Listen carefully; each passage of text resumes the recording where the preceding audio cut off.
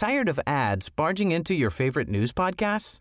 Good news. Ad-free listening is available on Amazon Music for all the music plus top podcasts included with your Prime membership. Stay up to date on everything newsworthy by downloading the Amazon Music app for free or go to amazon.com/news ad free. That's amazon.com/news ad free to catch up on the latest episodes without the ads. Hey, I'm Ryan Reynolds. Recently, I asked Mint Mobile's legal team if big wireless companies are allowed to raise prices due to inflation. They said yes. And then when I asked if raising prices technically violates those onerous two-year contracts, they said, "What the f*** are you talking about, you insane Hollywood ass?" So to recap, we're cutting the price of Mint Unlimited from $30 a month to just $15 a month. Give it a try at mintmobile.com/switch. $45 up front for 3 months plus taxes and fees. Promo rate for new customers for limited time. Unlimited more than 40 gigabytes per month. Slows full terms at mintmobile.com.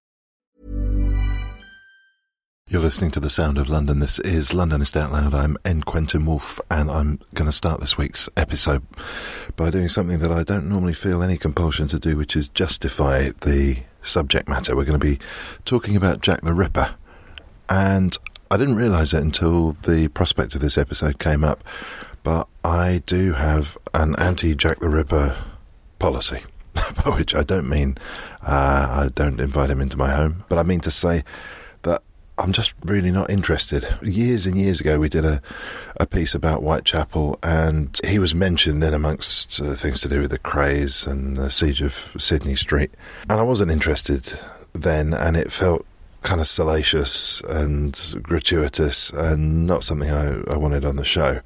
So very recently, when a public relations agency that we do a lot of work with, and they suggest a lot of great guests who've been really popular on the show and shown us really new and interesting things, suggested to us one of their clients who has written a book in which he claims to have unmasked Jack the Ripper and named him. They suggested he should appear on the show, and I thought, well, maybe I'm being daft about this, let's get him on.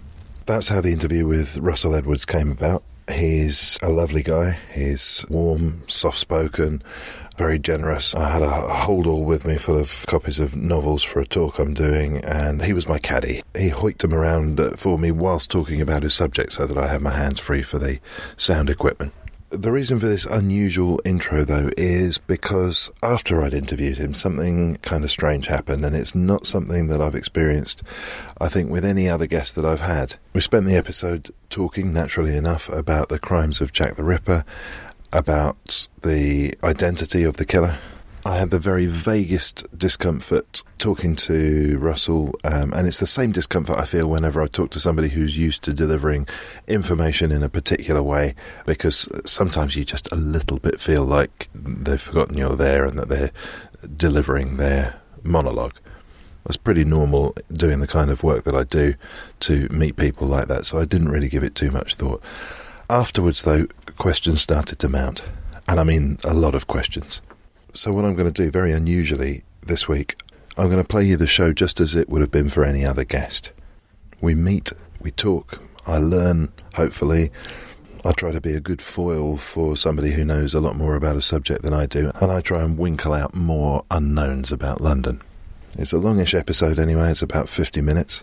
And when the 50 minutes are up, I'll come back on and I'll explain why I had a really bad night's sleep that night and what was troubling me and what I then did about it. And after that, for this episode, there's a part 2 that follows on immediately, in which my guest and I have to have a second meeting in order to thrash things out. So let's go to part 1. We're off to the East End of London to meet a man who is certain that he has unmasked Jack the Ripper. Hey baby, let me take you down to a place of strange sights and sounds you ain't never seen the like before. Just a stone's throw from your front door.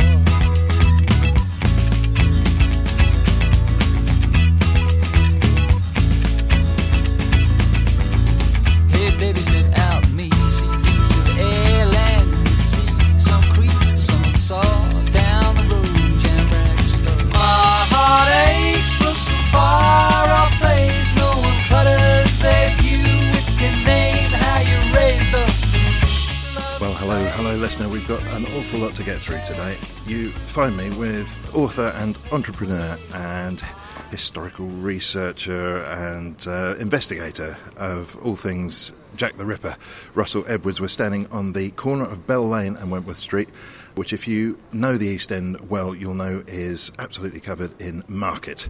And we're looking at some very fine fashion indeed. Russell, hi. Hi there. Hi, Quentin. Your book, Naming Jack the Ripper, does exactly what it says on the tin.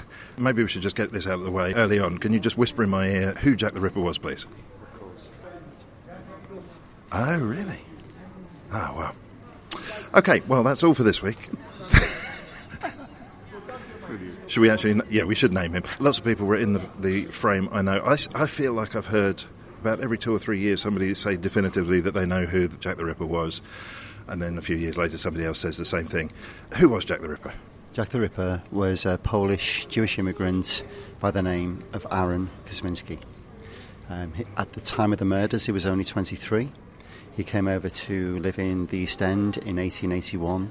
He was named by the head of CID as the suspect right back at the time of the murders.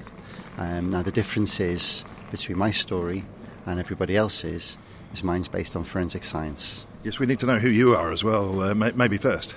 Yeah. OK, hi, I'm Russell. Russell Edwards. I spent 15 years researching this story, and 4 years of those in the labs and also in the archives with a very gifted forensic scientist by the name of Dr. Jari Louhelainen. Without Jari, we wouldn't be here. He's very ingenious, and the way that he worked actually got us to name definitively who Jack the Ripper is and was and always has been.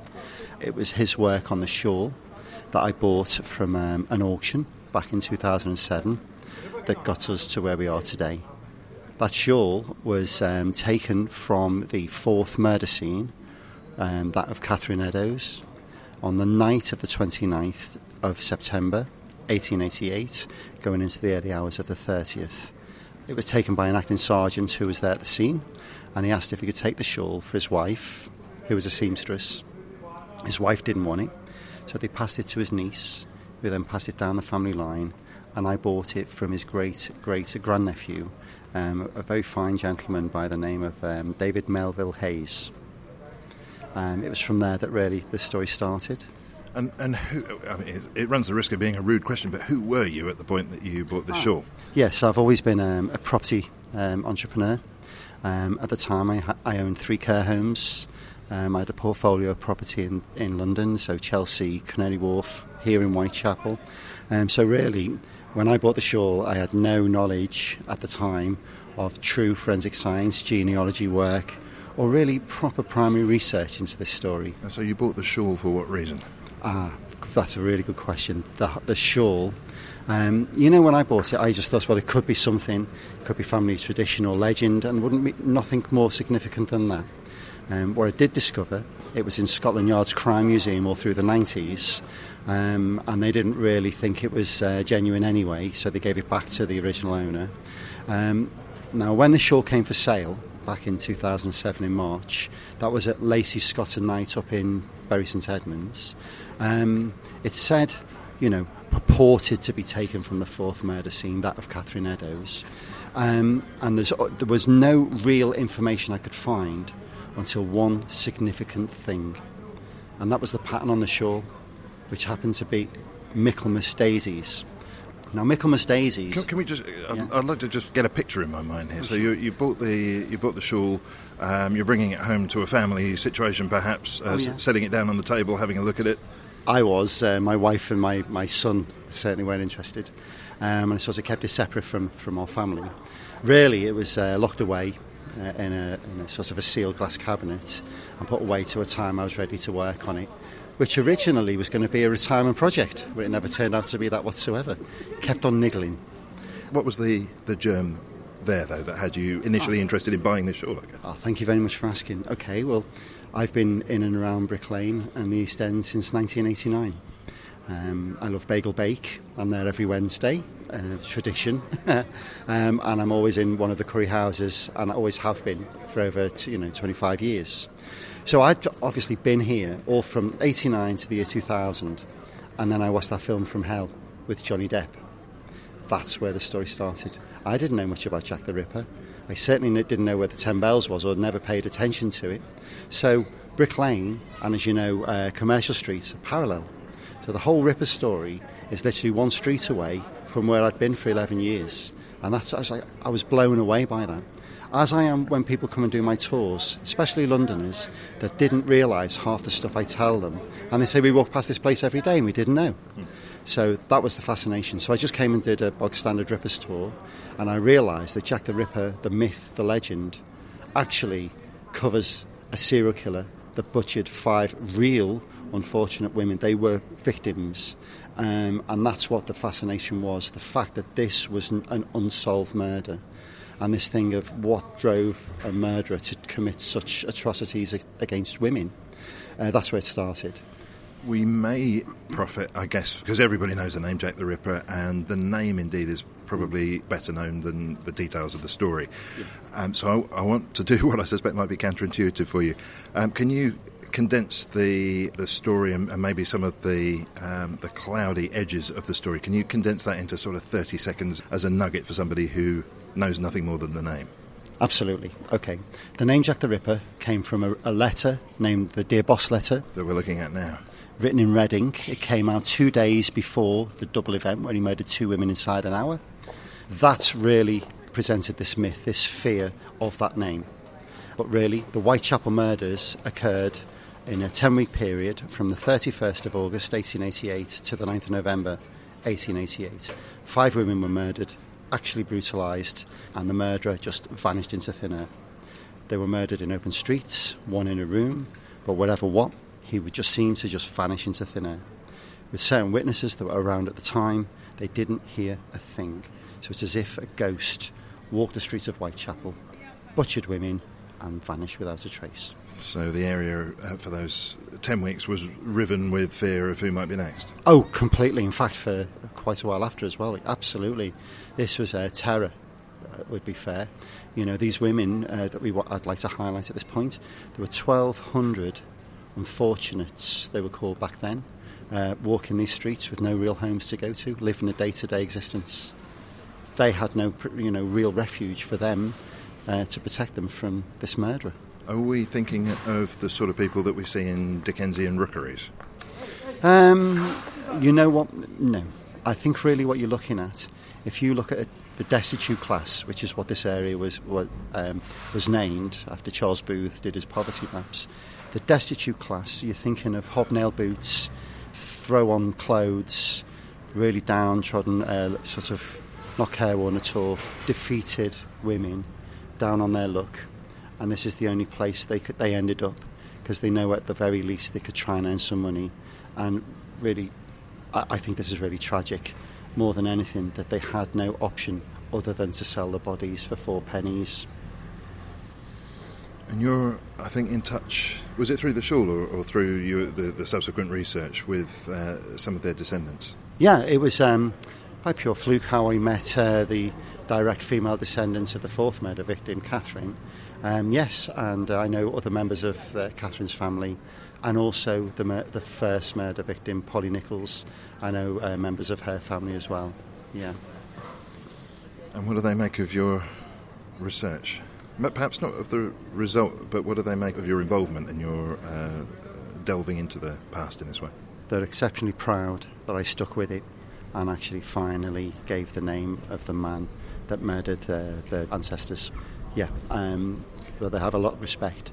What I can tell you is when we solved it, the first person I went to see was the lady that helped me with the DNA. When I told her, she held me very tightly and said thank you. It was, it was an overwhelming moment. It was like, I've done this, and that I'll never forget. Where were you at the time? Can you describe the moment? Oh, we were in Kent, yeah. We not far from where she lived. We were in just outside, sort of a very lovely oldie-worldy tree pub with sort of a beer garden. And literally, just as we sat down, I said, right, I've got something to tell you. Did she know you were coming with the answer? Yeah, but she didn't know whether it was yes or no. Exactly, yeah. I really saved it till I saw her. which is what Dr. Jari Louhelainen did to me several times when he made me get from London to Liverpool to show me the results. So he really did tease me at times, yeah. Now, he comes into the story later on, and I'm glad, because the further and further we can defer me having to pronounce his name, the better. But let's zoom back. You've got the shawl in your home. What's your first step into all of this? OK, well, I just want to point out the fact that the reason why I bought the shawl was the pattern of Michaelmas daisies. The daisies on there are small little flowers that come out in September. But Michaelmas is why my life's changed irrevocably now.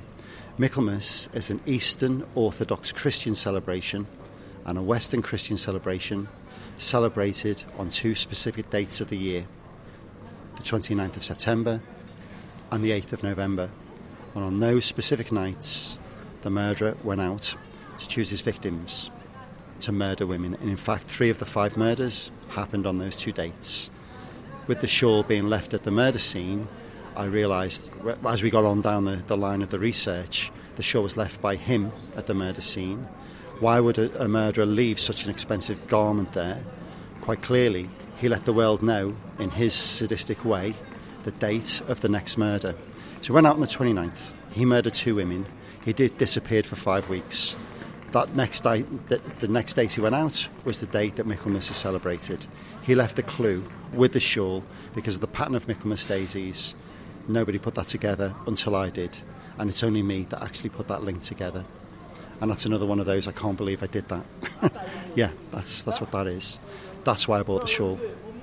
We're going to delve further into that. Why are we where we are right now? Okay, where we are is when I do my tour, is I reenact the 3rd murder scene to actually give people an idea of what happened on the night of this terrible double murder, if you like. And what I want people to understand is what actually happened in that scene. So we reenact the scene in Wentworth Street. That of the actual 3rd murder was in Berners Street. It's, believe it or not, it's far from here, but over the road from where he lived on the actual murder. So he popped out of his front door and committed a murder on his doorstep? Virtually, yeah. He literally come out of Commercial. He lived in Greenfield Road, back down Greenfield Street. He turned left, he crossed over Commercial Road, straight into Berners Street, happened across Elizabeth Stride, who was the 3rd murder victim, and murdered her. The only thing is he was interrupted before he could perform his ritualistic mutilation by a Jewish market trader called Louis Diemschutz, which forced him to find a further murder victim. So you've got the murder victim being found at 1 o'clock in the early hours of the 30th of September, and a murder victim being found at 1:45, so within 45 minutes. Even if when you read the story, it's unfathomable that a murderer could actually commit 2 heinous crimes and still vanish into thin air. Yeah. And from what you're saying, the murderer didn't feel he'd fully realised the act until he'd committed the barbarity following the death itself. Absolutely. The one thing that I put this in my book, which is extremely important to me, the fact that they were no longer alive before he actually did these sadistic things that he did to them. So I mean, I can't even bring myself to even rationalise. I just can't think of that. I'm just pray that they weren't alive when he did what he did to them. And there's plenty of ways to find out what that was if people are interested. I don't think we need that. Perhaps we could move around a little bit and look at some of the places in question. Absolutely. Shall we? I think we're going to process through the market. We're walking up a place called Gulson Street. By day, you get these fantastic smells of all the fooderies, if you like, the eateries. So you've got all different types of food on offer, and actually any day, it's fabulous. By night, this becomes a very lonely, desolate area, just like it would have been on the night. So we're just going to cross over to it's like a fish restaurant over the road here.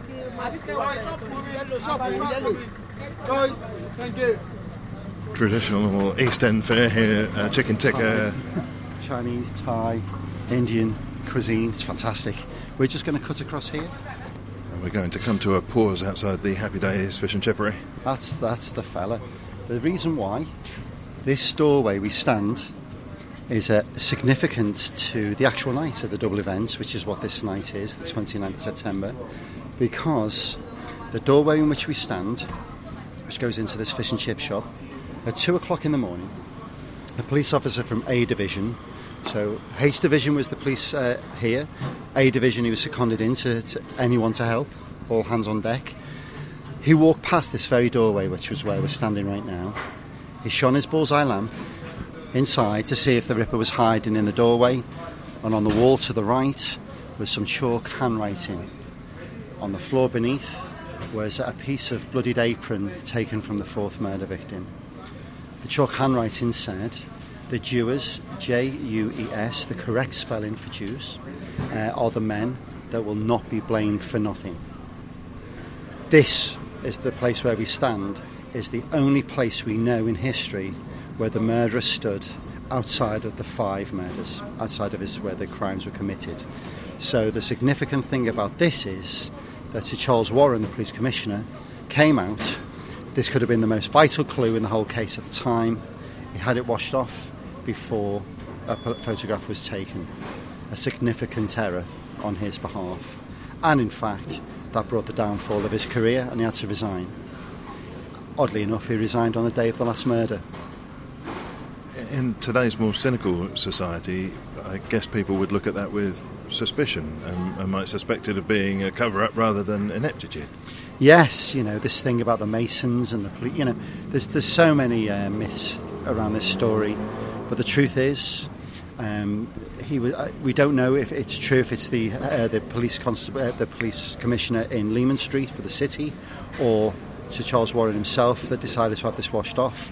The fact is, it would have brought a huge amount of attention onto the Jewish community that was already suffering a huge amount of anti-Semitism at the time. That's why it was done, why it was washed off. That's the truth. But really, you can always put in whatever you like, but that's really what happened. It's certainly not emanating from your description of things, but you must have come across this in discussions of people who've got a significant knowledge of these events. Yeah. There's often a bit of a frisson, and I can only call it excitement, in the way that they describe in great detail what's gone on, and it makes me slightly uneasy sometimes. I wonder if you come across that. Yeah, I'm completely with you on that. My whole aim of this was always just to try and find the murderer.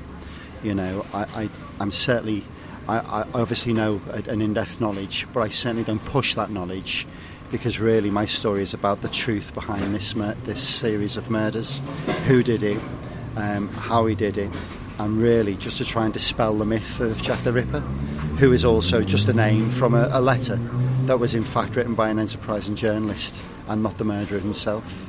So yes, I completely agree with you that there is a people that do have this sort of, I can't say weird, but I would say disturbing excitement of, he did this here and this is what he did there. I don't find that particularly exciting at all. Really, you really need to know the bare facts when you're doing a tour, and then what really happened, because that's the significance. 5 poor unfortunates, these were human beings, got terrorised and brutalised on these streets back in 1888. They had families, and as I've said, we know the descendants. These were real people. They fell on hard times and then fell at the hands of this murderer. That's, for me, more significant than saying, glorifying the fact that he did what he did. And I think that's something I'd really like to get across. In what you've been doing, you must have you've talked about the letters in his hand and where he stood. There's no way that you haven't gotten as close into his mind as you can to understand who he was. And I wonder how you feel about your relationship with him. Well, that's a very good point. What it was developing a felt sense for this murderer. From his asylum record that he was suffering from mania. That he was relatively young, but the right age for serial killers. There's an age for serial killers? Yeah. I think it's 21 to 35. So he falls in that age group. Yeah, it's bizarre, isn't it? Really. I know that's what I thought when I looked it up. But really, the research I did was I obviously knew where he lived. So the significant thing is pacing where he lived to the crimes. How could this murderer not be seen? Because he wasn't seen. There's only one time he was seen, and that was the scene of the third murder. Because it was him that was seen attacking Elizabeth Stride, the third murder victim. And how have you answered that question of his invisibility? Do you know, still today, all I can tell you is there were a lot more rat runs back then, a lot more back streets. He could have certainly hidden. What was significant is how he got from the third murder to the fourth murder without being seen. Because whether he had blood or whatever, the fact is he still wasn't seen.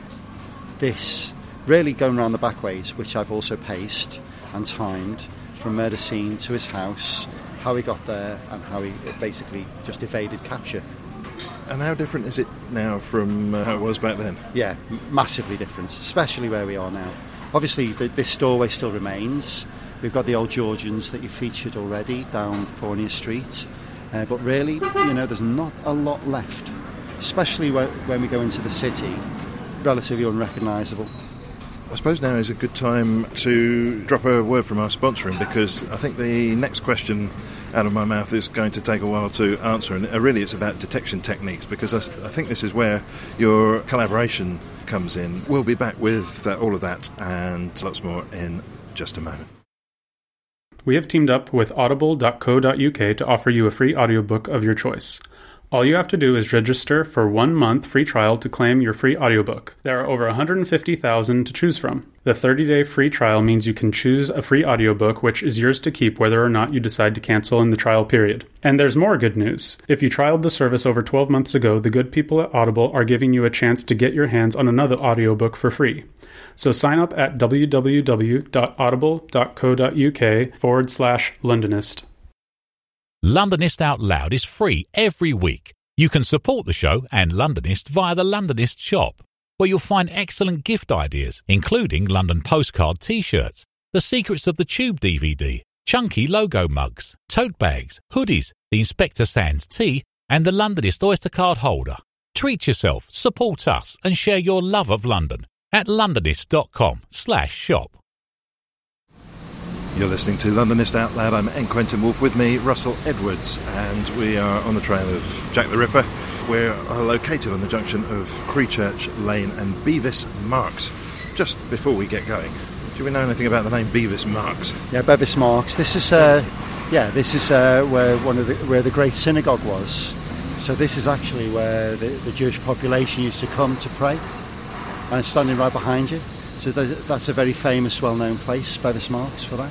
Good. We left the story with you looking at a shawl, and wondering what to make of it, and starting to... what order did this come in? Did you start to put the science behind your theories, or did the theories follow the science?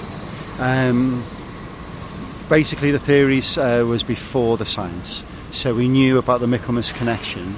That's why I bought the shawl. But it wasn't until I took part in an Australian documentary that I meet Dr. Yori Lohalainen, and that's when the real story started. So how did this happen? You're on TV, and then you got a phone call or something? No.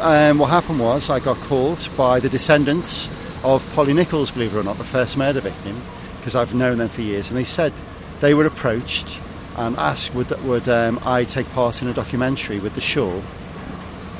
They had a Ripper suspect. It was Frederick Bailey Deming. His wife was born where I was born. So I said, well, I know it's not him, but what they promised me was I'd meet a forensics expert in ancient DNA testing on the programme. So considering no one was prepared to help me in the real world, as in I went to UCL, I went to all the Ripperologists, and no one wanted to help me with this story. Why have they not? Perpetuating the myth. No one really wants this to be solved. That's the thing. It's a massive tourist industry for this, which, from my opinion, should be the other way around. This should be the truth being told. Who would really want to go and do a Peter Sutcliffe tour? It's not right. So really, they just didn't want this ever to be solved. This is the East End version of the Loch Ness Monster, really, and it draws in over 1 million people a year. Yeah. Is it really as many as that? Yeah, absolutely. So you've been talking to Polly Nichols' family. In fact, just as a very quick aside, and I say it because I've met somebody who is a descendant of one of those in the frame for being Jack the Ripper. Oh. And he mentions it with pride is the wrong word, but there's some interest in the notoriety of his ancestor, not some of the emotions that you might expect if you were related to somebody in the present day who was suspected of committing these crimes. You must have come across some of the other people who are descended from suspects. Yeah, I have. You know, on these walks that I do and I give, I get so many people that say, I know such and such, I was descended from such. But really, that's, you know, it's great that they are descended from these people for them, but for me, it doesn't matter because they weren't the murderers anyway, you know. And again, it's something to say in the pub, isn't it, or to your friends, or you know, but really nothing more than that. Again, my main focus, as it always has been, was to unmask the murderer. It wasn't, you know, the sensationalism of what people seem to think this story deserves. And I've got a feeling that this operates a little bit more like an episode of Columbo than an Agatha Christie, because it sounds like you had an idea of the name of the person rather early on. Yeah, I shared the Michaelmas connection of the murder dates with the curator of the Black Museum, a guy called Alan McCormack. When I told him that, he gave me the name. In fact, I'll tell you what he said. He said, that was an amazing bit of information, Russ. I don't even know why they do these tours, write these films, write these books, or do these documentaries. We've always known who Scotland Yard, we've always known who Jack the Ripper was. It was Aaron Kosminski. And something along the lines of that is how Alan told me. So right at the very start, when I bought the shawl, I had the name Aaron Kosminski. When you actually look it up, there were only ever 3 suspects: Michael Ostrog, Montague John Druitt and Aaron Kosminski. There's only ever 3. Kosminski finally was named as the suspect because he was the one that was identified. So your job here was to get this to stand up? Absolutely. You know, it's a bit like misdirection. They always know who it was, but if you look over here, it could be Jill the Ripper, it could be Prince Albert Victor, it could be Sir William Gull, but that's just all, well, for want of a better word, it's just obfuscating the truth. Really, he was the suspect. Let's look down that line. Montague John Druitt doesn't actually really fit the frame, and Michael Ostrog was too old because this man was seen, he was a lot younger a man, and it certainly wasn't Ostrog because he was far too old to beat the actual murder who was seen. So when I looked at that, plus the fact that the Scotland Yard says it was Aaron Kosminski, I had the name, I had the Michaelmas connection, and I had the shawl. And now you've got your scientist, Yuri... Okay, yeah. His name, as he will no doubt always punish me if I get it wrong, is Dr. Jari Lohalainen. And he's on your team? I say on my team. We basically, it was like a joint venture to go forward between us. And it's a relationship that's developed over the years where it's a friendship a bond, if you like, that we'll have to the day we die. We know what he does, but in practical terms, what did he do at that point? Now the thing is, I only met Jari originally through the documentary. I asked Jari, I said, could you tell me, really, in your professional opinion, what if this shawl has any connection to this murder whatsoever, and just let me know, am I wasting my time? If I am wasting my time, I'll just put it to one side and leave it. That's not what happened, though. What really happened, I gave Jari the shawl for the day. He did a lot of special forensic infrared lighting on it, and this is what he said to me. There's a huge blue section on the shawl. It's about 9 foot long, the shawl, and about 2 foot wide. The blue section is covered completely in arterial blood spatter in the form of slashing. And I know for the listeners, he took his thumb to his throat as if you cut it, and the noise he made was like so literally spray. That's what's on that shawl. There's 2 blood clots very clear to the naked eye, so we could see it. He said they're evidence of split body parts. For non-scientists like you and I, it would be human organs have been placed on that shawl. Those stains, he said, are incredibly difficult to forge. In fact, you'd need to be an expert to forge them. And finally, there was one ejaculate on the other end of the shawl. Now, we know on the afternoon of the night of the murder, on the 29th, Catherine Eddowes was drunk. She was arrested for being drunk and disorderly and thrown into Bishopsgate Police Station. So we naturally assumed that she got some money by selling a body to a passerby. And so we took no notice of that semen deposit at the time.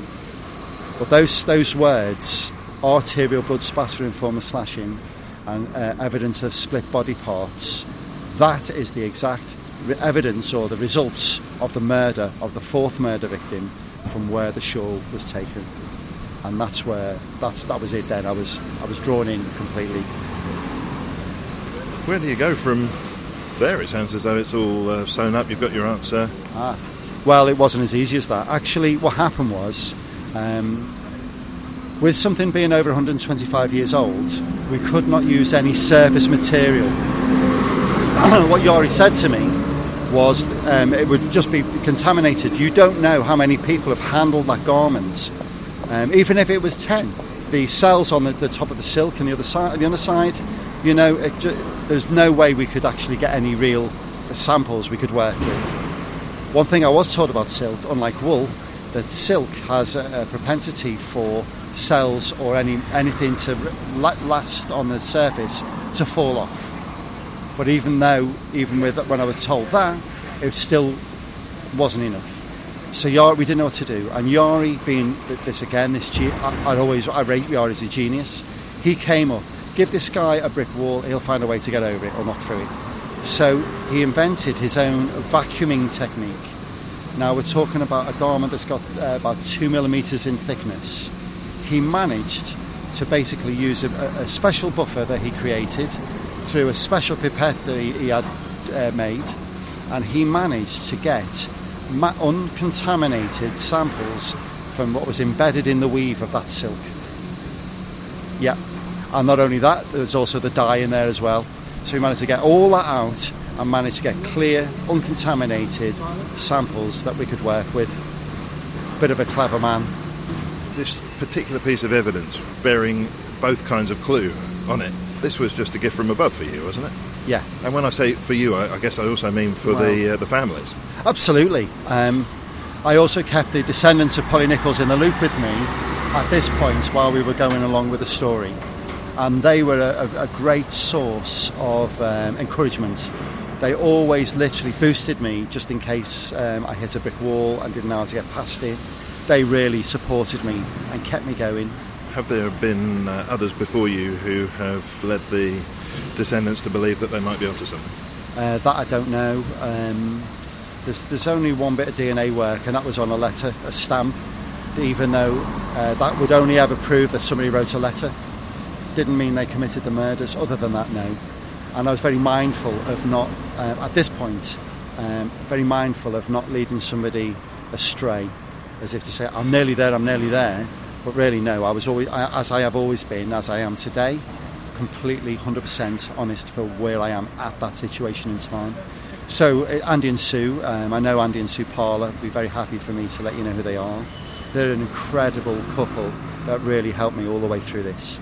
So the thing is, we got samples, and from that, Yari managed to get DNA. Now, when Yari got DNA, he told me that the blood spatter and the body parts that were placed on that shawl were human, because if it was animal residue, it wouldn't fire up and we'd get no DNA. So we conclusively knew at that point that there'd been a murder.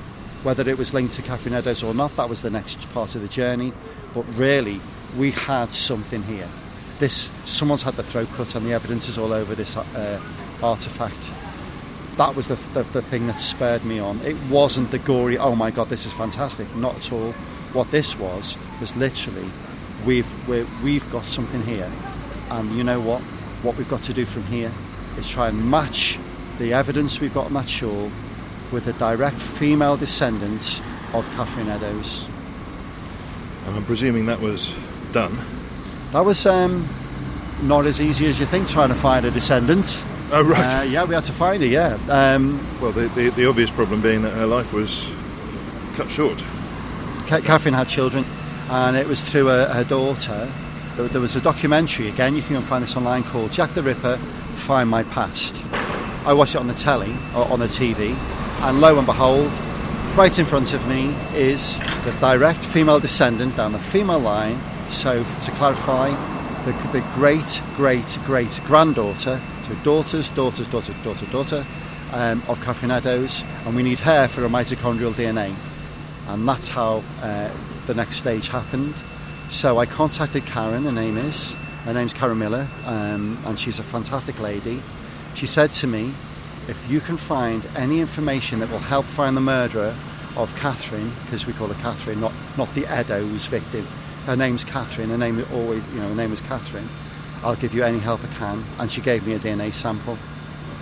Then from there, the best part of a year after, Yori calls me. I said, you've got to get to Liverpool, where he was working in his labs.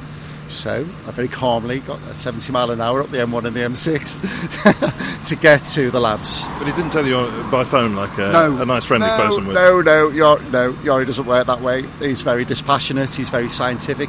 He will not sway one way or the other. Russ, you need to get to the labs and you need to get there now. Are you sure there's not an element of theatre going on here on his part? There was this thing where he said, you know what, Russ, if I tell you I can't tell you, you need to see it for yourself. And get here as quick as you can, which you did. And I remember that day, I'll tell you what it was. He sat me in the lab, he put me in front of the screen, he pressed the button, and there, right in front of my very eyes, was 100% DNA match. He calls it a haplotype match between the DNA from the direct female descendant of the fourth murder victim, who is Catherine Eddowes, and her great-great-great-granddaughter. It was just bang on, bingo, that was it. If you want the truth, I actually felt like I was walking on air because I knew we'd nailed this shawl. This is the only item definitely linked to this case because there's nothing else. That for me was enough. My literary agent said to me, this is not enough for the Ripper world or the world because they will try and rip you to pieces. This is a big industry. They will try and find a way to obfuscate this or try and debunk the research. And again, at this point, I'd been so involved in it, I wasn't prepared to let anyone know at that point what I'd done. So what we did was we had to date the shawl. So to see if it wasn't a modern day forgery and some clever person had managed to do this. So the next thing to do was, it's called, basically we did a scientific testing that Yori did. We found that the shawl wasn't silk screen printed. That takes us before 1910. Then we needed to place it before 1888, the time of the murder. So I went to the experts at the V&A Museum. I went to the Huguenot Society, the silk weavers from Spitalfields. Yeah, you're in the right spot for investigating materials. Exactly. Then I went to the textiles expert at Christie's, the textiles expert at Sotheby's, and I found a silk expert in Switzerland called Diane Thalman who specialises in shawls. And again, it's easy said and done because I've got to say the story of what I've got and what I'm trying to find. Anyway, the V&A and the Huguenots were no good to me, but the other three said to me, Russ, this shawl was made between 1815 and 1856. Really, they're looking about 1835 when it was made. Oh, and it wasn't made in England. Now, that wasn't made in England was this thing about the Huguenots. Now, the Huguenots, obviously, I'd naturally assumed it was Spitalfield silk. It wasn't Spitalfield silk at all. So I said to them, could this be Eastern European? All three of them said, quite possibly. So basically, with the fact that the shawl wasn't made in England, it was made in Eastern... I said, could it be Eastern European? No, and Kosminski came from Poland, fleeing the Russians. Would you believe? They said, quite possibly. I found a silk shawl manufacturer that was still in existence in the early 19th century called Pavlovsky Posad that made silk shawls. They were Eastern Orthodox Christians, and one of the three signature patterns back then was daisies. So that was a direct link to where the shawl was made. So in fact, it had nothing to do with the murder victim at all. The only other person that could have brought the shawl to that scene was the murderer. I went back to my agent. He said, you know what? You need to do this scientifically, even though that's brilliant, which is where we get a dye analyst, a guy called Fayaz Ismail. He subjected a piece of the shawl to mass spectrometry. He said these following three things to me. Number one, it wasn't owned by a street prostitute, Russ. This is owned by an upper to middle class to upper class family. And Kosminski's family were prosperous tailors back then, just so you know. He said that the shawl, the blue section, is water soluble. The dye would run if it ever got wet. Well, it hasn't run at all. And the third one, he said, the dye comes from St. Petersburg in northern Russia. When we put this all together, it turned out that the shawl was taken to the murder scene by the murderer, and in fact was owned by him and not the murder victim. Now, the revelation of that, which was a very spine-tingling moment for me, was, well, there's a semen deposit on the shawl. So it wasn't Catherine Eddowes' customer. It could have only been deposited there by one other person, the murderer himself. That moment of thinking the Rippers left evidence that if we could get any DNA from, we've actually got the DNA from the murderer. Well, don't leave us in suspense. Okay. What I love there is the big pause there. I think this is where everybody tips off the front of their chair. This sort of the coffee cup falls out of the hand as if to say, oh my lord. Well, so what happened next? Okay, so again, back to the contamination. This just became an extended version of the podcast, people. Yeah, this this is worth waiting. So the thing is Yari again managed to get uncontaminated samples, and then we gave them to a specialist. Now, okay, so for your listeners, it's a sperm head analyst. So a special scientist. Is this like when a sperm head has problems in his life and he wants to go and talk to someone? No. What it is when somebody leaves residue, ejaculate if you like, you can actually get the DNA to find who the murderer is. This is what this guy does. And there's only 3 of them in the country, and the gentleman that helped us actually managed to get cells from the samples. So it was actually the 12th of December 2012, Yori calls me, says we've got cells and we've got DNA. So we've actually got DNA from this murderer. Again, that was a bit of a moment, to say the least. So I called the East Ham Cemetery where Aaron Kosminski is buried and spoke to the head of burials to ask if I can get permission to exhume him to extract some DNA from his tooth, because that's what you can actually get DNA from a mammoth, a tooth from a mammoth. Inside the tooth it still retains all that information. Could you that call that you had to make there, presumably somewhat out of the blue, how did that go? Amazing, because really, when I told my story to the gentleman, the head of burials, it was sort of wow, that's amazing. And again, by this time, I'd known how to approach people rather than just storm in like a bulldozer. Just really take a step back and look at the perspective and the context of what I'm describing. Not this, guess what? It's this Jack the Ripper murder. It was really, this is a serious scientific investigation we're doing. And I had to be, as Yari has taught me to be, dispassionate. So we're coming in, we're trying to do something tangible and real, which is finally conclude who the murderer was of these poor these poor unfortunates, the 5 murder victims. Just looking around the back of the curtain just for a quick moment, we started off with you buying the shawl how many years prior to this? Oh yeah, 5. So in that time you had business interests and family life. How have things evolved on those fronts? Yeah, well, I had to sell the businesses. We sold in 2008, and really that was the time when I just threw myself in earnest on this. And my wife and children have been very supportive, though detached, so I don't involve them in this because, let's face it, this is a murder mystery to outdo all murder mysteries. This is the biggest unsolved murder in the world, really. So I didn't want my kids to be brought into this. And my wife very happily doesn't want anything to do with this whatsoever. But you're in a privileged position and a fortunate position in terms of this, then, that you are able to follow this through. Some people might have to worry about putting bread on the table. I was doing quite well. I've always been an entrepreneur, so yes. That's what helped, yes. It definitely was okay financially to do this work. If I wasn't, I'd still be about 5 years behind. But the thing is by this point, when we got the cells, we called the synagogue, the United Synagogue, that look after East Ham Cemetery. They didn't allow me to exhume him. They wouldn't let me do it. So we hit a massive stumbling block. Yori says to me, did Aaron Kosminski have a sister? And I said, yeah, and she had 9 children. He said to me, if I can find a direct female descendant, he could do the work that way and get the DNA and work on the mitochondrial DNA that way. Well, he did. And so that was December 2012 when we had the cells and the DNA. it was a year and 14 months after, through a whole long scientific journey of ups and downs that Yori and I had, that it was on the night of the February the 21st at 8:30, which was a Friday, when I got that all-important email. The text came through. Yori said to me, "Go and check your inbox." Thank God he didn't make me go to Liverpool.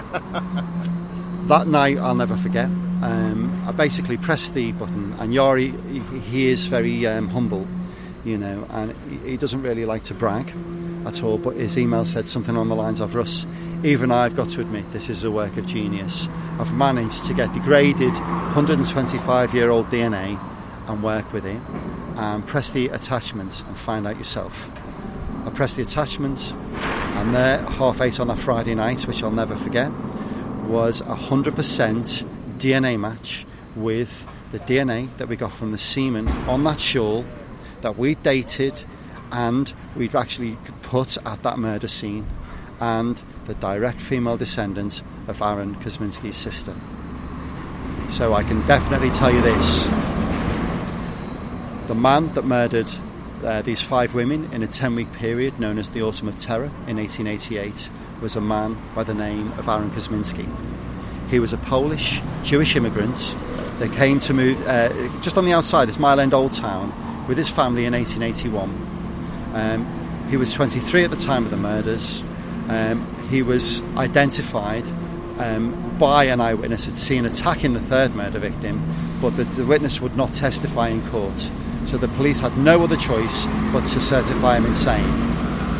After a spell in Mile End Workhouse, he was formally incarcerated into Coney Hatch Asylum, where his occupation was hairdresser, or really hairdresser surgeon. Barbers and hairdressers were barber surgeons back then. They used to perform, not I would say minor, but surgical procedures. He was suffering from mania.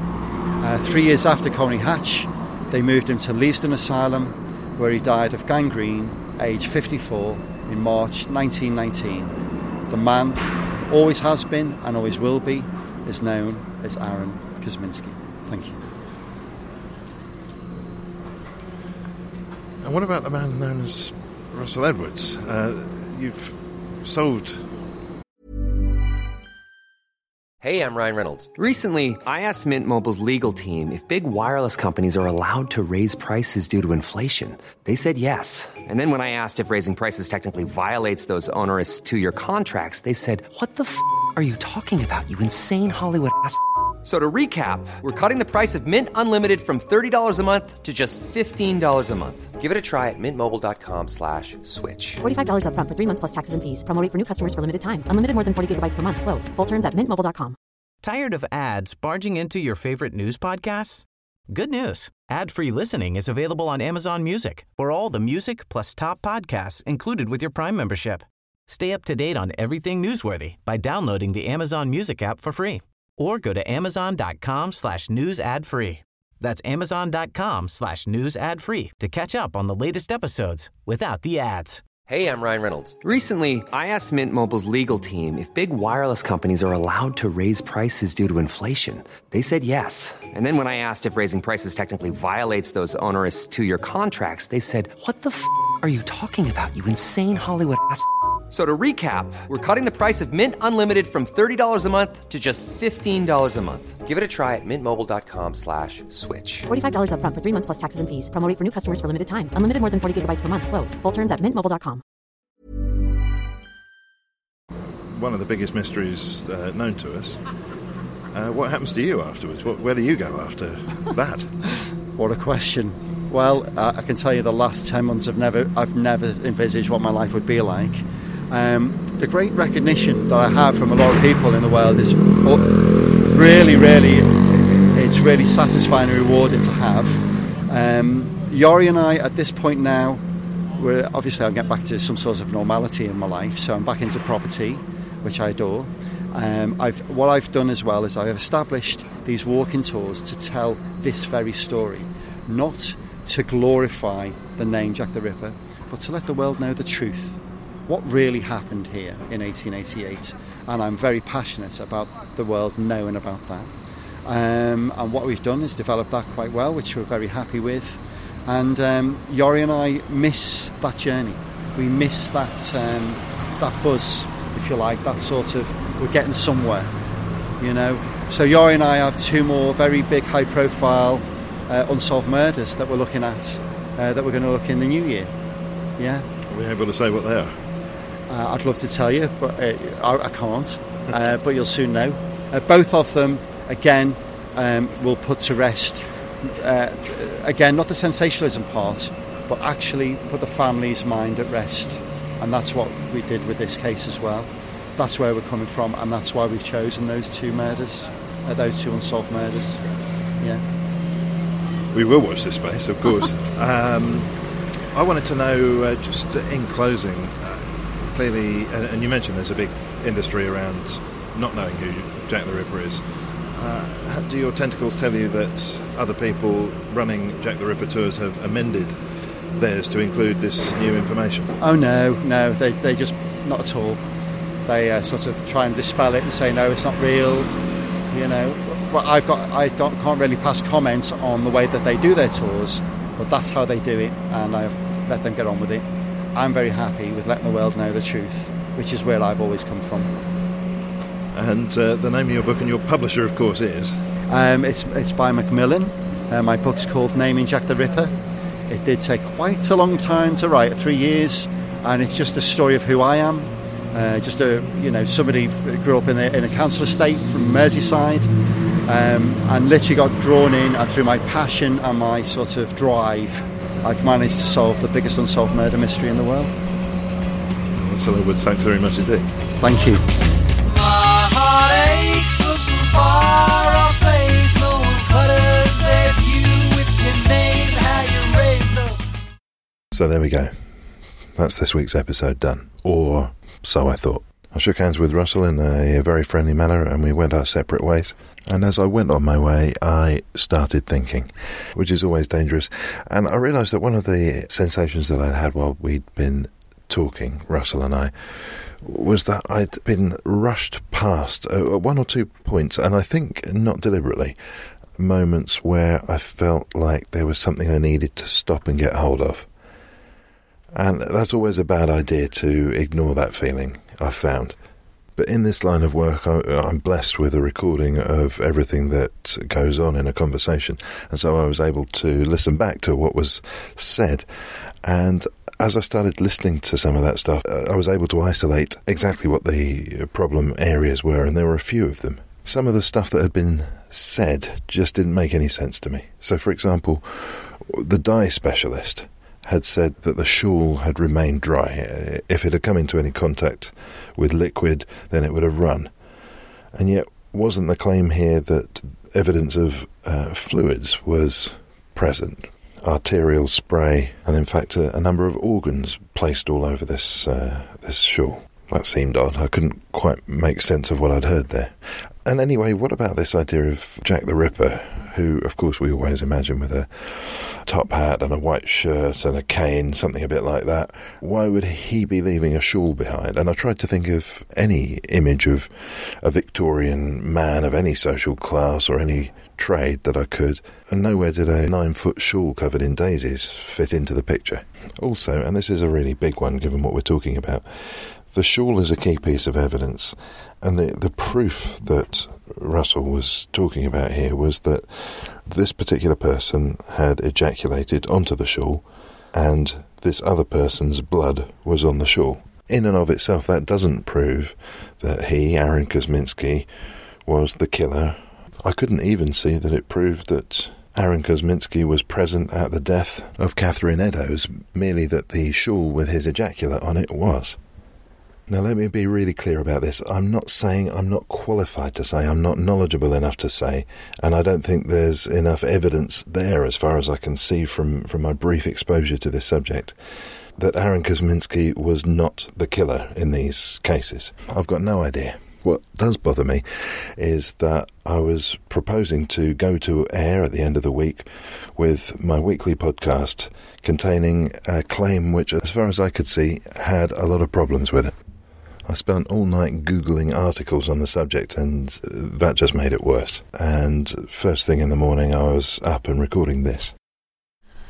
Okay, well, it's the morning after my interview with Russell Edwards, and I reckon I've got no more than about 3 or 4 hours sleep. I've spent most of the night looking through all sorts of forums and discussion boards about Jack the Ripper. What's apparent is that there are a lot of armchair experts, and by the way, an armchair expert is how Russell himself was billed on at least one of the articles that came out late in 2014 when his theory was first put forward, his definitive case that it was Aaron Kosminski who was the Ripper. I wanted to get more of a sense of the backstory of what had happened with the Jack the Ripper killings, just so I felt a little bit more informed. And so I just typed something really cheap and easy into Google along the line of, I know, Jack the Ripper murders or something like that. And one of the first things that came up was an article from The Independent from fairly recently, in which the DNA analysis of the shawl was pretty badly scotched. The allegation in the article was that the scientist had made a mistake of some sort, and that far from proving conclusively that one particular person or one maternal ancestry line could be identified on the scarf, in fact, what the DNA analysis proved, the allegation goes, was that any one of a wide number of people could have been responsible for leaving this DNA deposit on the scarf. I'm talking about an order of tens of thousands more people than just one. So the suggestion in this article was that peer critique of Dr. Yari's method did not find it to be satisfactory, and also this did not narrow it down in anything like the way that Russell had told me.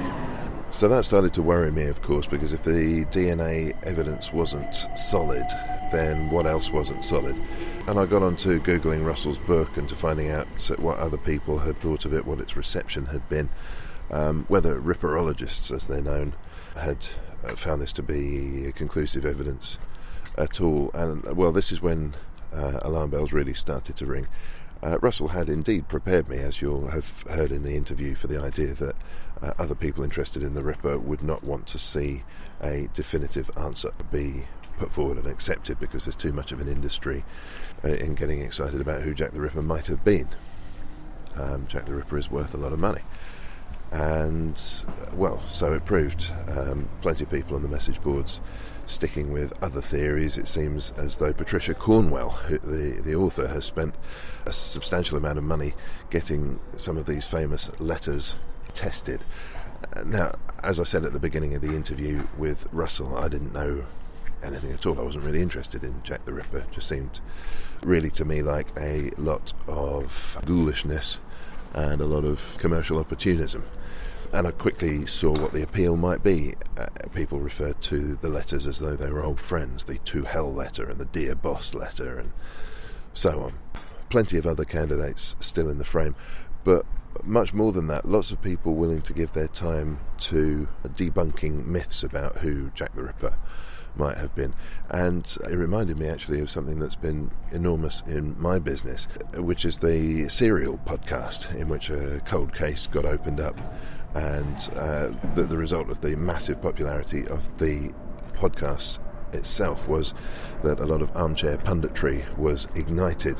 And I'm talking about really informed people, criminal lawyers, people with expertise in cell phone technology, all of the skills essentially that you'd want your armchair detectives to have in trying to solve a crime of that particular sort. And so it proved with Jack the Ripper as well. All sorts of people online who, for example, were credible and as verified as you can get on a message board, verified retired detective inspectors pitching in with not only their understanding of the evidence, but also their experience of handling murder investigations and being careful not to allow pet theories to be formed and then the evidence to be found to support them.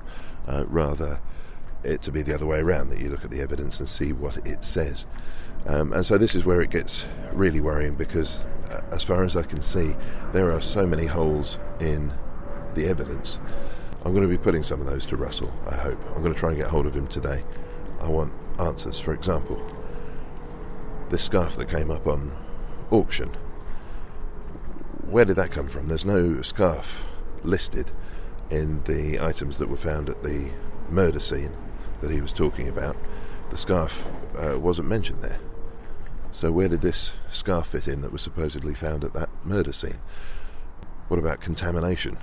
It doesn't sound as though the scarf was kept in pristine conditions. It sounds as though there would have been plenty of DNA contamination, even from descendants of the murder victim who went to have a look at it at festivals and conferences and so on. So what's going on here?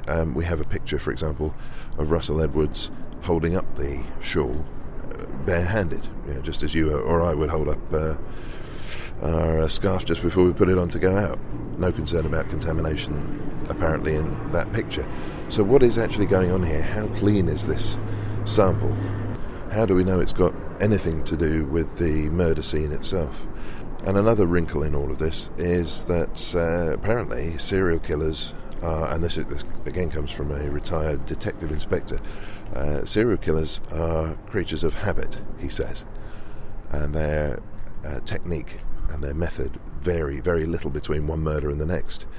The idea that Jack the Ripper would leave a trophy like this behind one of his murder scenes seems like a massive departure from his normal method. Is this consistent with the mindset of a serial killer? More to the point, the fact that there was blood from the victim and semen from Kosminski found on this shawl still doesn't mean that he murdered her. I mean, he might have had sex with her. She was a prostitute, after all. But I don't see how we can say anything more than that. And on the questions go. I'm hoping to get a chance to put these to Russell. I wonder what his view will be of that. Once again, I'm not saying that Aaron Kosminski was not Jack the Ripper, but by standing idly by without posing further questions, I was worried that I might be endorsing what seemed a rather shaky idea that he was. And then there was the shop, and after everything that Russell had said about the commercialism, the shop really shocked me. It's part of Russell's website, and on it you can buy a number of interesting items. You can buy top hats in a range of sizes. You can buy, for some reason, goggles of the type that Mr. Toad might have used in his car.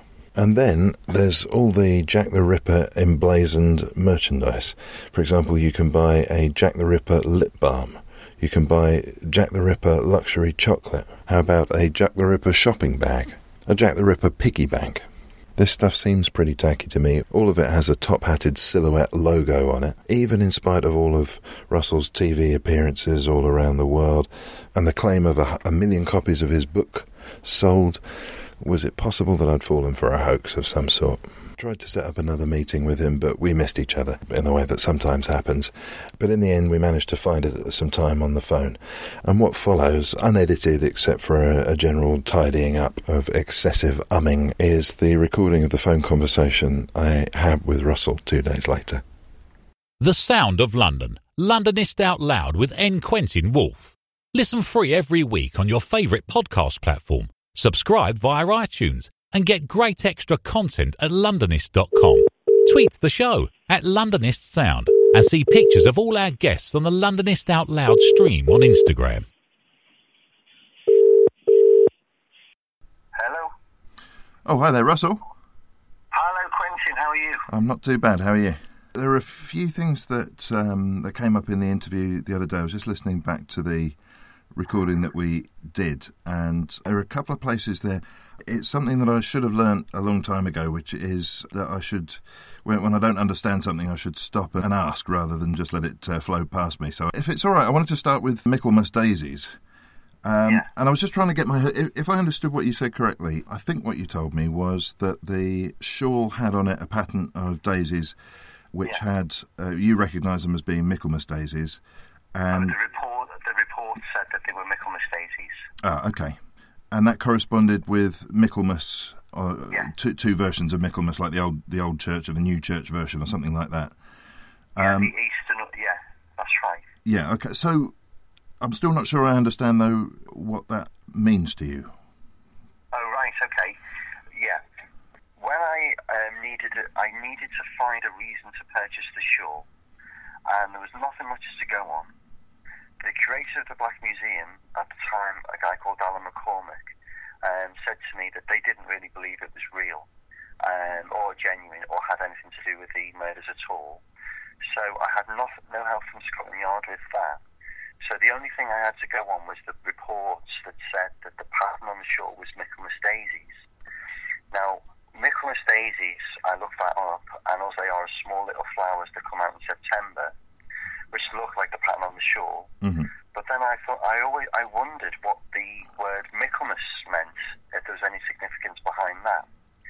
And then if you look up at the Encyclopedia Britannica, you'll see Michaelmas is a celebration by Eastern Orthodox Christians and Western Christians celebrated every year on two specific dates. They are the 29th of September and the 8th of November. And both of those are murder dates. Exactly. He went out on those nights to find a murder victim. It just so happens on the 29th of September, the night that he went out on the 29th, he murdered two. Now, I understand all of that, but I think what I'm not understanding is what you imagine the role of the shawl was then in the celebration of Michaelmas. Do you imagine that he was, for example, walking around wearing this shawl? Okay. I've always wondered. Well, the thing is, I bought it as Edo shawl. Now, I got told by Dr. Fayaz Ismail when he did the dye analysis that it was an interior garment. And then I looked at the garments that the Jewish people wore, or the Jewish men wore, and they wear these big silk scarf type things around their waist. And I wondered if I had any significance to him that he did that as well. So whether it was a shawl or a garment that a Jewish man would wear. But what Fayaz Ismail said to me was that it's an interior garment. But it's about not to wear outside. It's about 9 foot long, isn't it? Yeah, that's absolutely right. Yeah, it's huge. It could easily wrap around you as a man, you know. Yeah, quite a few times. It seems surprising in a way that.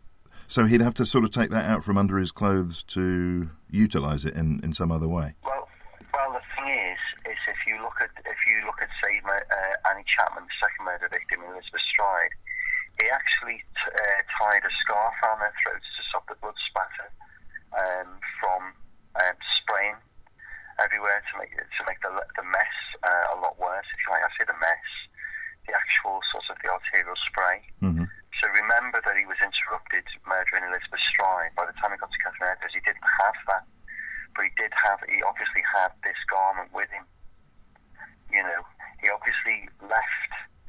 I always now, actually, when you look at the research that I've done, you look at he purposely was going to leave this shawl at the scene of that murder, whether it was going to be one or two that evening, to let the world know the date of his next murder, which was the 8th of November, which is the other day that Michaelmas is celebrated. With the pattern on the shawl of Michaelmas daisies, that's where it all came from, and that was the main reason why I bought that shawl. Did he leave any clues at his other murder sites? No, there was no other evidence whatsoever. This is the only thing, and this is why this is so rare. This is the only one piece of tangible evidence linking to that murder case in history. I've got one other question. There's one other that was really bugging me. And I couldn't put my finger on it while we were talking, but afterwards I was thinking, and this is about the DNA that you and the doctor found on the shawl. And you explained quite graphically, I can't remember whether we did it on mic or not actually, but you explained quite graphically the shapes of viscera that seem to be left on the shawl in blood, essentially. So it's as though somebody had ladled the innards of this poor woman onto the shawl. Evidence of split body parts, yeah. Right. And then there was the other DNA sample was ejaculate semen from the male. So I was thinking about this, and I was trying to work out, even with... So you said that a lot of the other evidence was already in existence. For example, Kosminski was already being identified as a suspect, and in some quarters he was being identified as a killer. So the shawl and the DNA testing is the new thing here. But how does the fact of these two samples of DNA prove that one of these people killed the other person? Given, for example, that she was a prostitute, it suggests they might have come into sexual contact with each other, but then she might have come into sexual contact with lots of people. Yes, absolutely. Okay, so when I purchased the shawl, it was called the Eddowes shawl, and I'd naturally assumed it was Catherine Eddowes who owned it.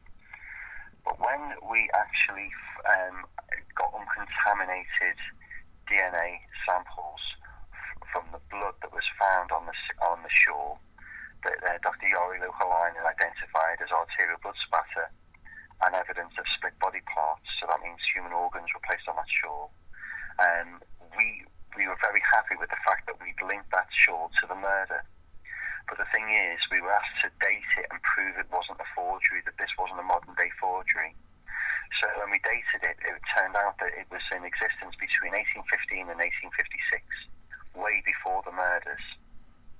When we did a scientific test called mass spectrometry, which is Dr. Fayez Ismail's specialty, he told me that the shawl was an expensive silk garment, and it wouldn't have never been owned by a street prostitute. Mm-hmm. Yeah, it wasn't owned by a street prostitute, it would have been owned by an upper middle class family. The other thing he said was that the actual dye, the blue dye on the shawl, was water soluble. So if that was taken outside in the rain, all the dye would have run out of the garments. Mm-hmm. And it's really phenomenal that over 125 years no one's washed it, because it's still there, it's still on there, showing no signs of being, run, that the actual dye has run out of the shawl. And then finally, he said to me that the dye on the shawl itself comes from St. Petersburg in northern Russia. Which I remember we said that, and that gave you a suggestion that this was from an East European person, somebody who would have purchased the shawl in that part of the world. Yeah. Yeah, and then it was that realisation that it wasn't Catherine Eddowes' shawl at all. It was actually taken to the murder scene by the murderer. So it did not matter one iota whether Catherine Eddowes had slept with any men in the afternoon or serviced them for the 4-penny charge. She didn't have the shawl in her possession anyway. So that led me to the one ejaculate. There's only one ejaculate on that shawl, and that ejaculate could have only been left there by the man that committed the murder. Sorry to jump in, but where and when did the shawl come to light then? Because I've been, for example, looking at the list of effects that's mentioned for Catherine Eddowes, the clothes she was wearing. So yeah, it's not in there. So how do you link it to that death? Of course, good question, Quentin. Thank you for asking. What it is Acting Sergeant Amos Simpson, that was actually on duty in Mitre Square that night for Finian duties. So I always naturally assumed that every single police officer in Whitechapel at the time was on patrol to try and find the murderer.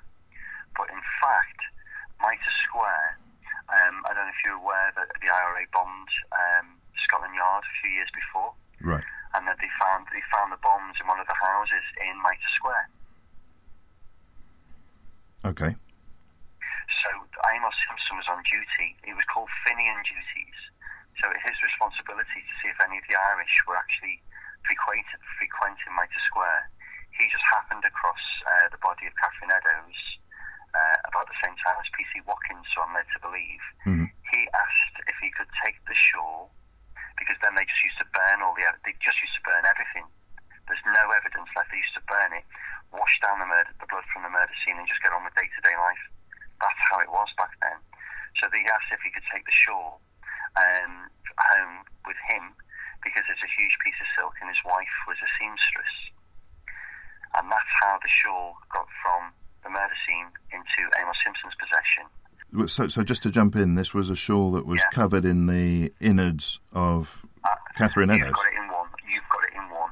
So what happened was, when Amos Simpson took it back for his wife, thinking, well, we'll just wash it, his wife, how can I put this? I can't can't even put it in a better way, but I can just say she wasn't pleased at all. She freaked out and cut all of the main parts of that, where the soaked in blood part, out, and all you was left on the shawl is the two blood clots where he placed the human organ, and the other side of the shawl, which is covered in arterial blood spatter. They wrapped her up and they gave it to their niece Eliza. It was her great-grandson, a guy called David Melville Hayes, who I bought it from. But the thing is now, when I say it's all academic, the fact is that we've scientifically placed that shawl at that murder scene.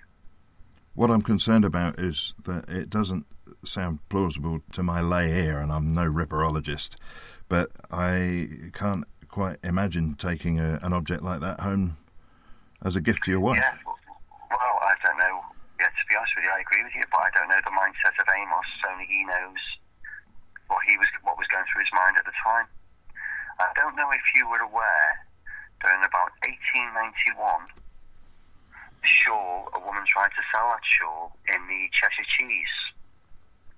And it just so happens that David Melville Hayes' grandfather worked in the Cheshire Cheese back then. If you read, it's all in the book, to be fair. If you'll find that it's linked to the shawl was actually trying to be sold. And again, we put that in my book.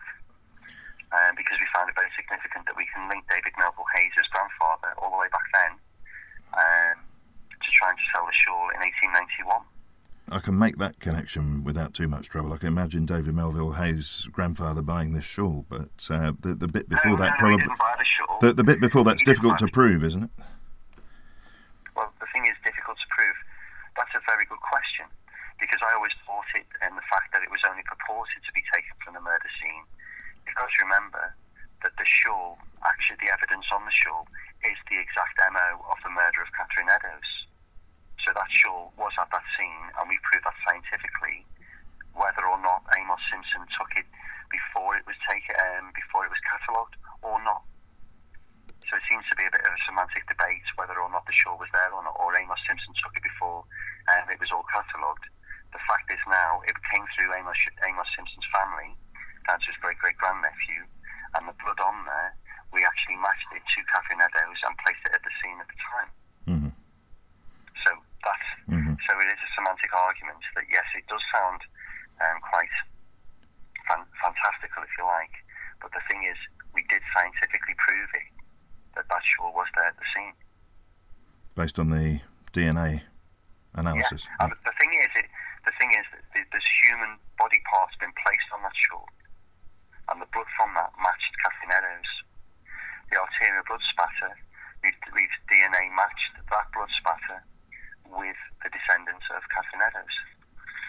So with Catherine Eddowes' blood on there, and it's not a case of, when we say arterial blood spatter in the form of slashing, and that's covered in on the shawl. So that's really where we are with that. Okay, so this is probably the thing that I know that was most striking to me when I was looking at some of the images connected with the interview we'd done. I should say as well, we made contact because your PR company approached me and were interested in seeing whether we should do an interview. I don't normally go for kind of Jack the Ripper type stuff. I think I mentioned in the interview that I tend to be a bit of a skeptic about all that stuff. So I was looking at some of the pictures, and and it's a really cool picture, is of you, and you both look like beekeepers. You and the doctor are all done up in lab wear. Yeah. And you're... That's Dr. Yari Lohalainen and Dr. Fayed Ismail there, yeah. Oh, that's the two. Oh, that's both of them. Okay, so they're scientists, yeah. So they're obviously in a lab, and they're bending over the shawl in sort of sanitary conditions to make sure that there's no contamination of any sort. And then I saw another picture of you holding. This was in a news story, and I saw a picture of you holding up the shawl for the photographer. And you see where, that's right. That was in. Let me just go, because in that picture you were there was no kind of protective clothing. You were just holding it up with your bare hands. That's right. And I started thinking about that, and so I looked at a few articles, and what I discovered, it just took a click or two on Google to discover an independent article from this year that was very worried about contamination of the shawl. And in particular, one of the things that was said in relation to that article, in which a couple of doctors and professors and Knights of the Realm, actually, one of them, have said that there's been an error in the DNA testing, which might be a separate issue that we'll come to. But one of the comments was that Catherine Eddowes' descendants in more recent years have been in contact with the Shawl before this DNA testing was done. Do you want me to respond to that? Yeah, very, very much so. Yeah, I mean, allow me to respond to that. Sure. Okay, the man that actually put the statement to say that the Eddowes family had been in contact with the Shawl is a man that runs the tours, and in fact, the Eddowes family didn't even go to the conference that Shawl was shown.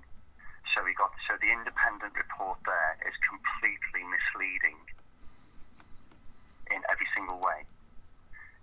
So it was actually Independence, a couple of days after our story broke, a tour operator completely lied about the fact that the Shawl was in the conference where the Eddowes family were. It wasn't. It was in a completely different conference. So no, none of the Eddowes family members had come in contact with that Shawl. So I'd like to clear that up first. Sure. The story I'm just for in case a listener wants to reference this, the story I'm looking at here, I've got the date right. Steve Connor, science editor, Independent, Sunday, 19th October 2014.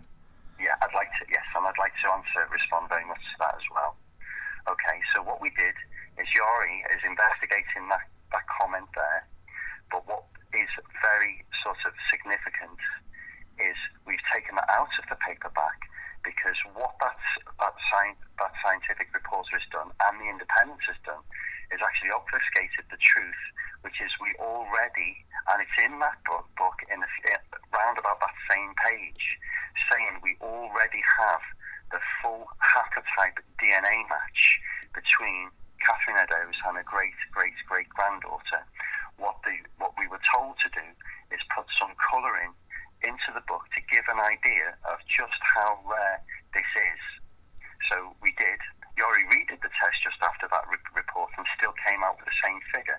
But what we did do is we waited till the paperback, and all of that is taken out of the paperback.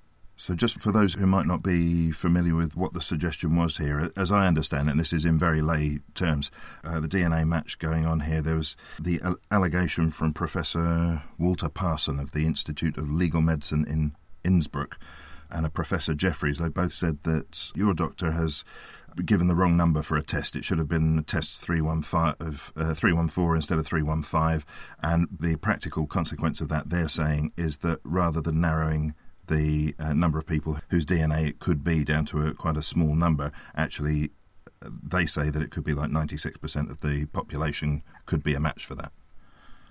And my point of that is we investigated that, and if there's a problem with the software, we will answer that in time.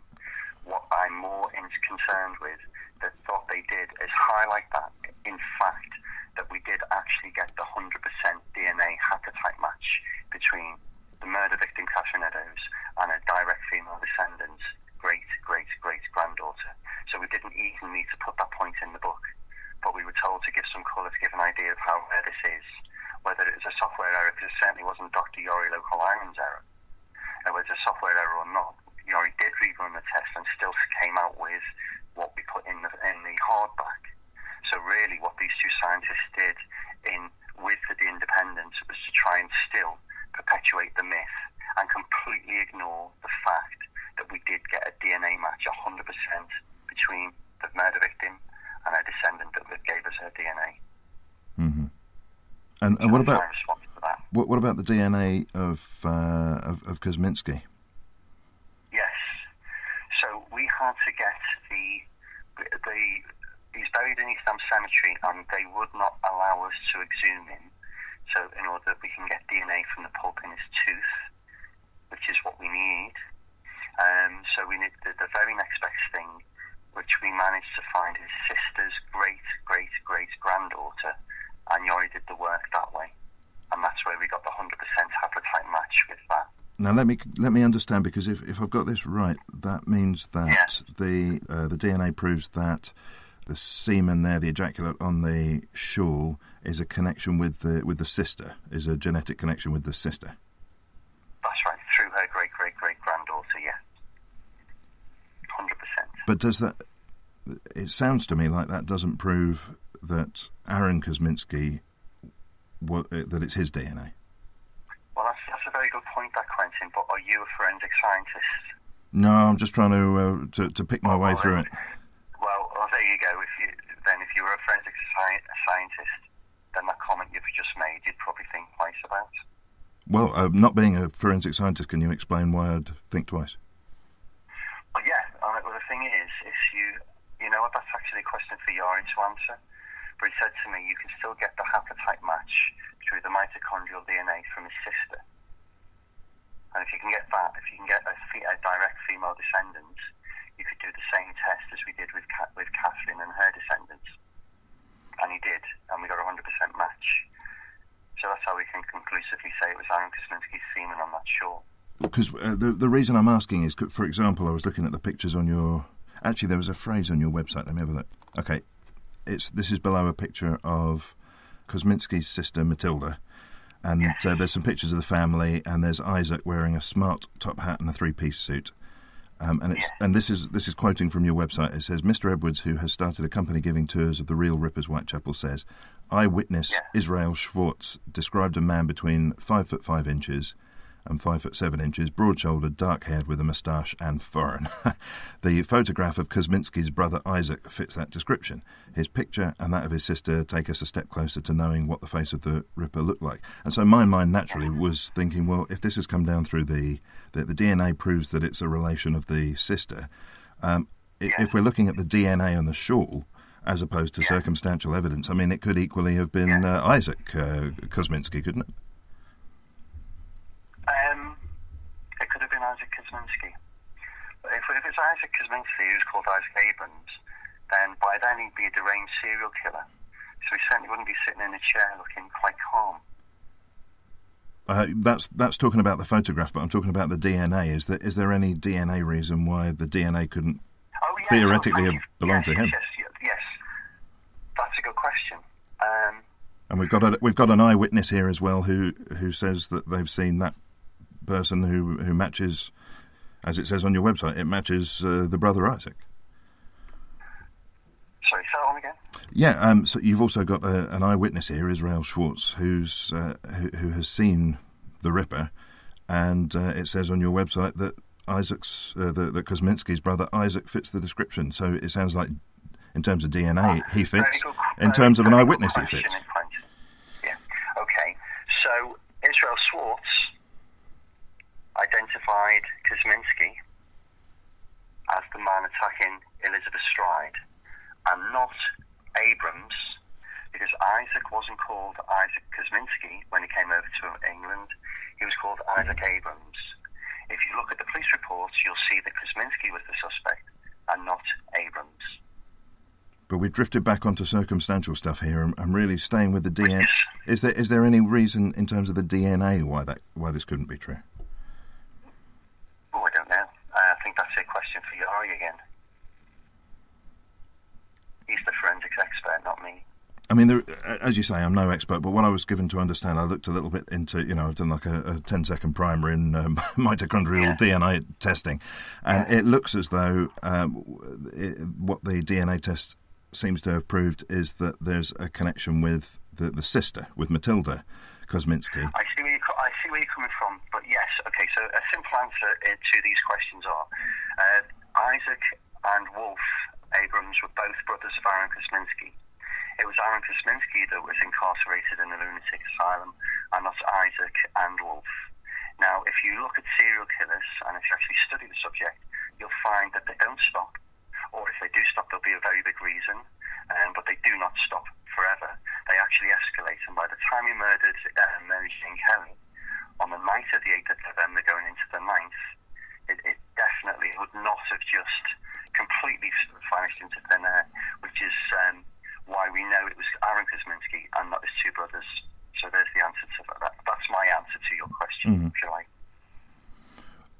On that, you could. So if you're saying, Isaac Abrams was Jack the Ripper, or Wolf Abrams was Jack the Ripper, why did they go on with their normal day-to-day lives after the murders. Well, let me broaden my question out there, because I'm not suggesting specifically that Isaac was. I'm saying perhaps he could have been. But my understanding of this mitochondrial DNA testing would suggest that anyone of quite a wide number of genetic relatives to Matilda Kosminski could have been Jack the Ripper. I see where you're coming from, but I don't know the exact answer to that. But the answer I can give you is Matilda has 3 brothers, 2 surnames of Abrams and 1 Kosminski, because Wolf and Isaac changed the name from Kosminski to Abrams when they come to the UK. Aaron didn't. He kept the name Kosminski. Kosminski was named as the suspect, as the man that Israel Schwartz identified attacking Elizabeth Stride, not Abrams. So if we go back to this semantic debate that they seem to be getting involved in, then it would be Abrams was the suspect that was identified by Israel Schwartz and not Kosminski. I'm surprised that you say. I'm surprised you use the word semantic. Yeah, I mean, Aaron Kosminski was identified as Jack the Ripper, and yet I can't see why we're floating off into saying that his brother Isaac Abrams was Jack the Ripper. I'm not. I'm questioning whether the DNA evidence specifically pinpoints this one person, or whether it doesn't suggest that there are a range of people related to Matilda Kosminski who could be responsible for the DNA trace on the shore. Yeah. To be fair to me, Quentin, I think if you read the book, it says very, very clearly, I'm a non-scientist. So you're asking a scientific question, a forensic scientific question, to a person that's not a forensic scientist. And I think really you should target that to Yari. Mm-hmm. And he could give you the answer to that and not me. Okay. Well, look, I've got one more question, and I'll be honest with you. I'll just be straight with you. I'm a bit nervous about asking the question because it's not something that. Can I just take you back to one point? Yeah. You said you saw a picture of me holding up the shore. Yeah. Interesting. If you have a look at that picture, you can see where I was holding that shore. And what is misleading by that picture as well is the fact that I wasn't very close. So I'm sorry, not the newspaper. Sorry, what do you mean not very close? Okay, so you've got a picture of me, and it was actually on it was a clean surface, holding the shore with no gloves on 2 specific, very small corners of that shore. So that's where my evidence. So that's where my DNA is. What you need to know is as well is I've given had my DNA tested.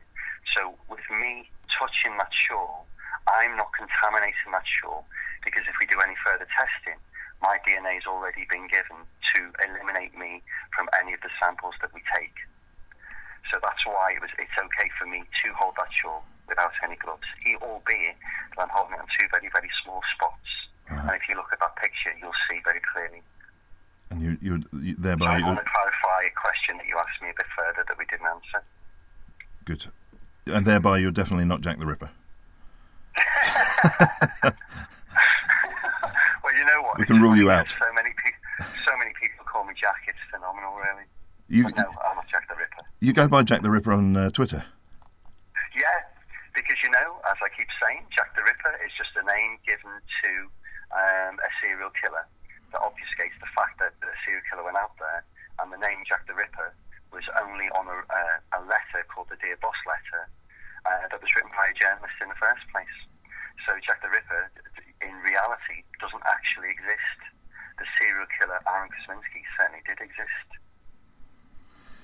So I've got one more question, and I don't know how to approach this question. That's the truth. Okay. So we talked on the tour a lot, and I told you I came in as a skeptic. And I've talked to lots of people in the East End who've been around there for a lot of their working lives, and they generally regard Jack the Ripper tours with some distaste. And I got the impression pretty clearly from what you said that you also regard the commercialism of it with some distaste. And we finished up at Mitre Square looking at pictures of Catherine Eddowes' body in a terrible, terrible state with pieces butchered from it. And I was genuinely emotionally connected with. How could you not be? If you're a normal person, you'd be terribly upset by that picture. And I completely agree with you. So after our interview, I'm going through some of the articles about your book and just learning what I can to see if there are answers to questions like the Michaelmas daisies and things like that. And one of the commenters mentioned a shop. And so I went and looked to see if there was a shop. And indeed, you've got an online shop. And I'm looking at some of the stuff you've got on sale there, and it's got everything's got a Jack the Ripper logo on it. You can get a Jack the Ripper piggy bank for $7.99, or a Jack the Ripper yo-yo for £1.50, a Jack the Ripper milk chocolate bar for £3.49, and that seems. I mean, I can't get away from the idea that seems really exploitative. Well, the thing is, the name, as I've said just before, the name Jack the Ripper the name Jack the Ripper is a name that shouldn't have any link to a serial killer. So that murdered and butchered these 5 women. The name Jack the Ripper, if you look at all the tools, it's comic. It's actually not a true name it's a myth, if you like, the name Jack the Ripper, because the name Jack the Ripper isn't and shouldn't be really anything to do with these 5 murders. And what I wanted to do is highlight the fact that look how ridiculous this actually is. So yeah, you can go and buy Jack the Ripper merchandise like you can off every of these other sites. And that's what I wanted to point out, that this is just not real, just as Sherlock Holmes isn't real. So you're just doing what they're doing? For that, yeah, certainly, yeah. But only on that, not with the tours. Like I told you on my tours, I talk about the real story, the true facts of the case. And I actually, at the very end of my tours, say the name and the legend Jack the Ripper has nothing to do whatsoever with the serial killer that butchered these poor women in East End in the autumn of 1888. And I very, very clearly point that out.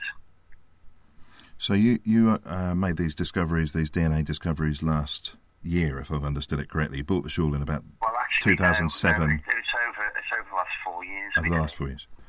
So, last 4 years. When did you open the shop?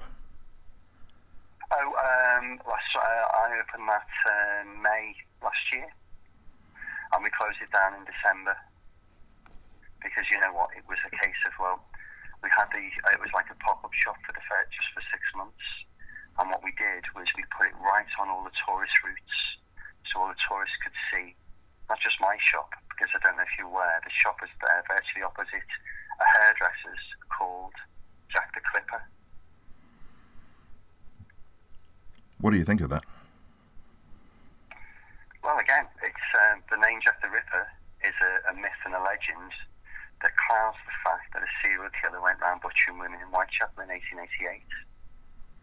So you're not... If I had my way, I'd much prefer to let the world know the true story, which is why I'm adamant about doing my tours, because on my tours I don't sensationalise Jack the Ripper. I actually put the name Jack the Ripper in the place it should rightly be, which is that of fiction. Is there any concern in your mind? And I'm thinking of the items there on the shop, and I'm thinking of your Twitter logo with the blood splatter behind. Do you think there's a risk that people might not understand the subtlety of that distinction? I don't think there's any blood spatter at all anywhere on any of my logos, if you have a look properly. Oh, I'm looking at London. Maybe we've got the wrong one here. Let me look. Mine hasn't got blood spatter anywhere on it. It hasn't got a red background. Which one's this one? It says, it seems to be your Twitter feed, and it says a Ripper tour for London. Oh, that's a very good point, that, Quentin. If you find that's not blood at all, that's wax. It's like a wax seal that they used to seal envelopes with. That's not blood at all. It's basically a wax seal to say, look, we solved the case, sort of closed, sealed. It's not blood at all. And the merchandise online, I guess, is that now not available? No. Okay. I'm looking at a live web page that seems to suggest it is, which is why I brought that up. Well, the thing is it's people who want to buy it. We don't push that at all. But they could if they wanted to. To be honest, no. I think we should take that off. That's been there just since the beginning. Okay. I think I've found my way through this. I appreciate you taking the extra time. I must admit I had some concerns, particularly, like I say, I really didn't know how to approach that last bit, and I'm grateful to you for talking about that. It really is. The name Jack the Ripper is a myth. It's a bit like Dracula and Frankenstein, and it's very much like Sherlock Holmes. This myth does not exist. It's a fictitious character, which is what these talks thrive on. My sole aim is to make sure that that's highlighted. Tired of ads barging into your favorite news podcasts? Good news. Ad-free listening is available on Amazon Music for all the music plus top podcasts included with your Prime membership. Stay up to date on everything newsworthy by downloading the Amazon Music app for free or go to amazon.com/news ad free. That's amazon.com/news ad free to catch up on the latest episodes without the ads.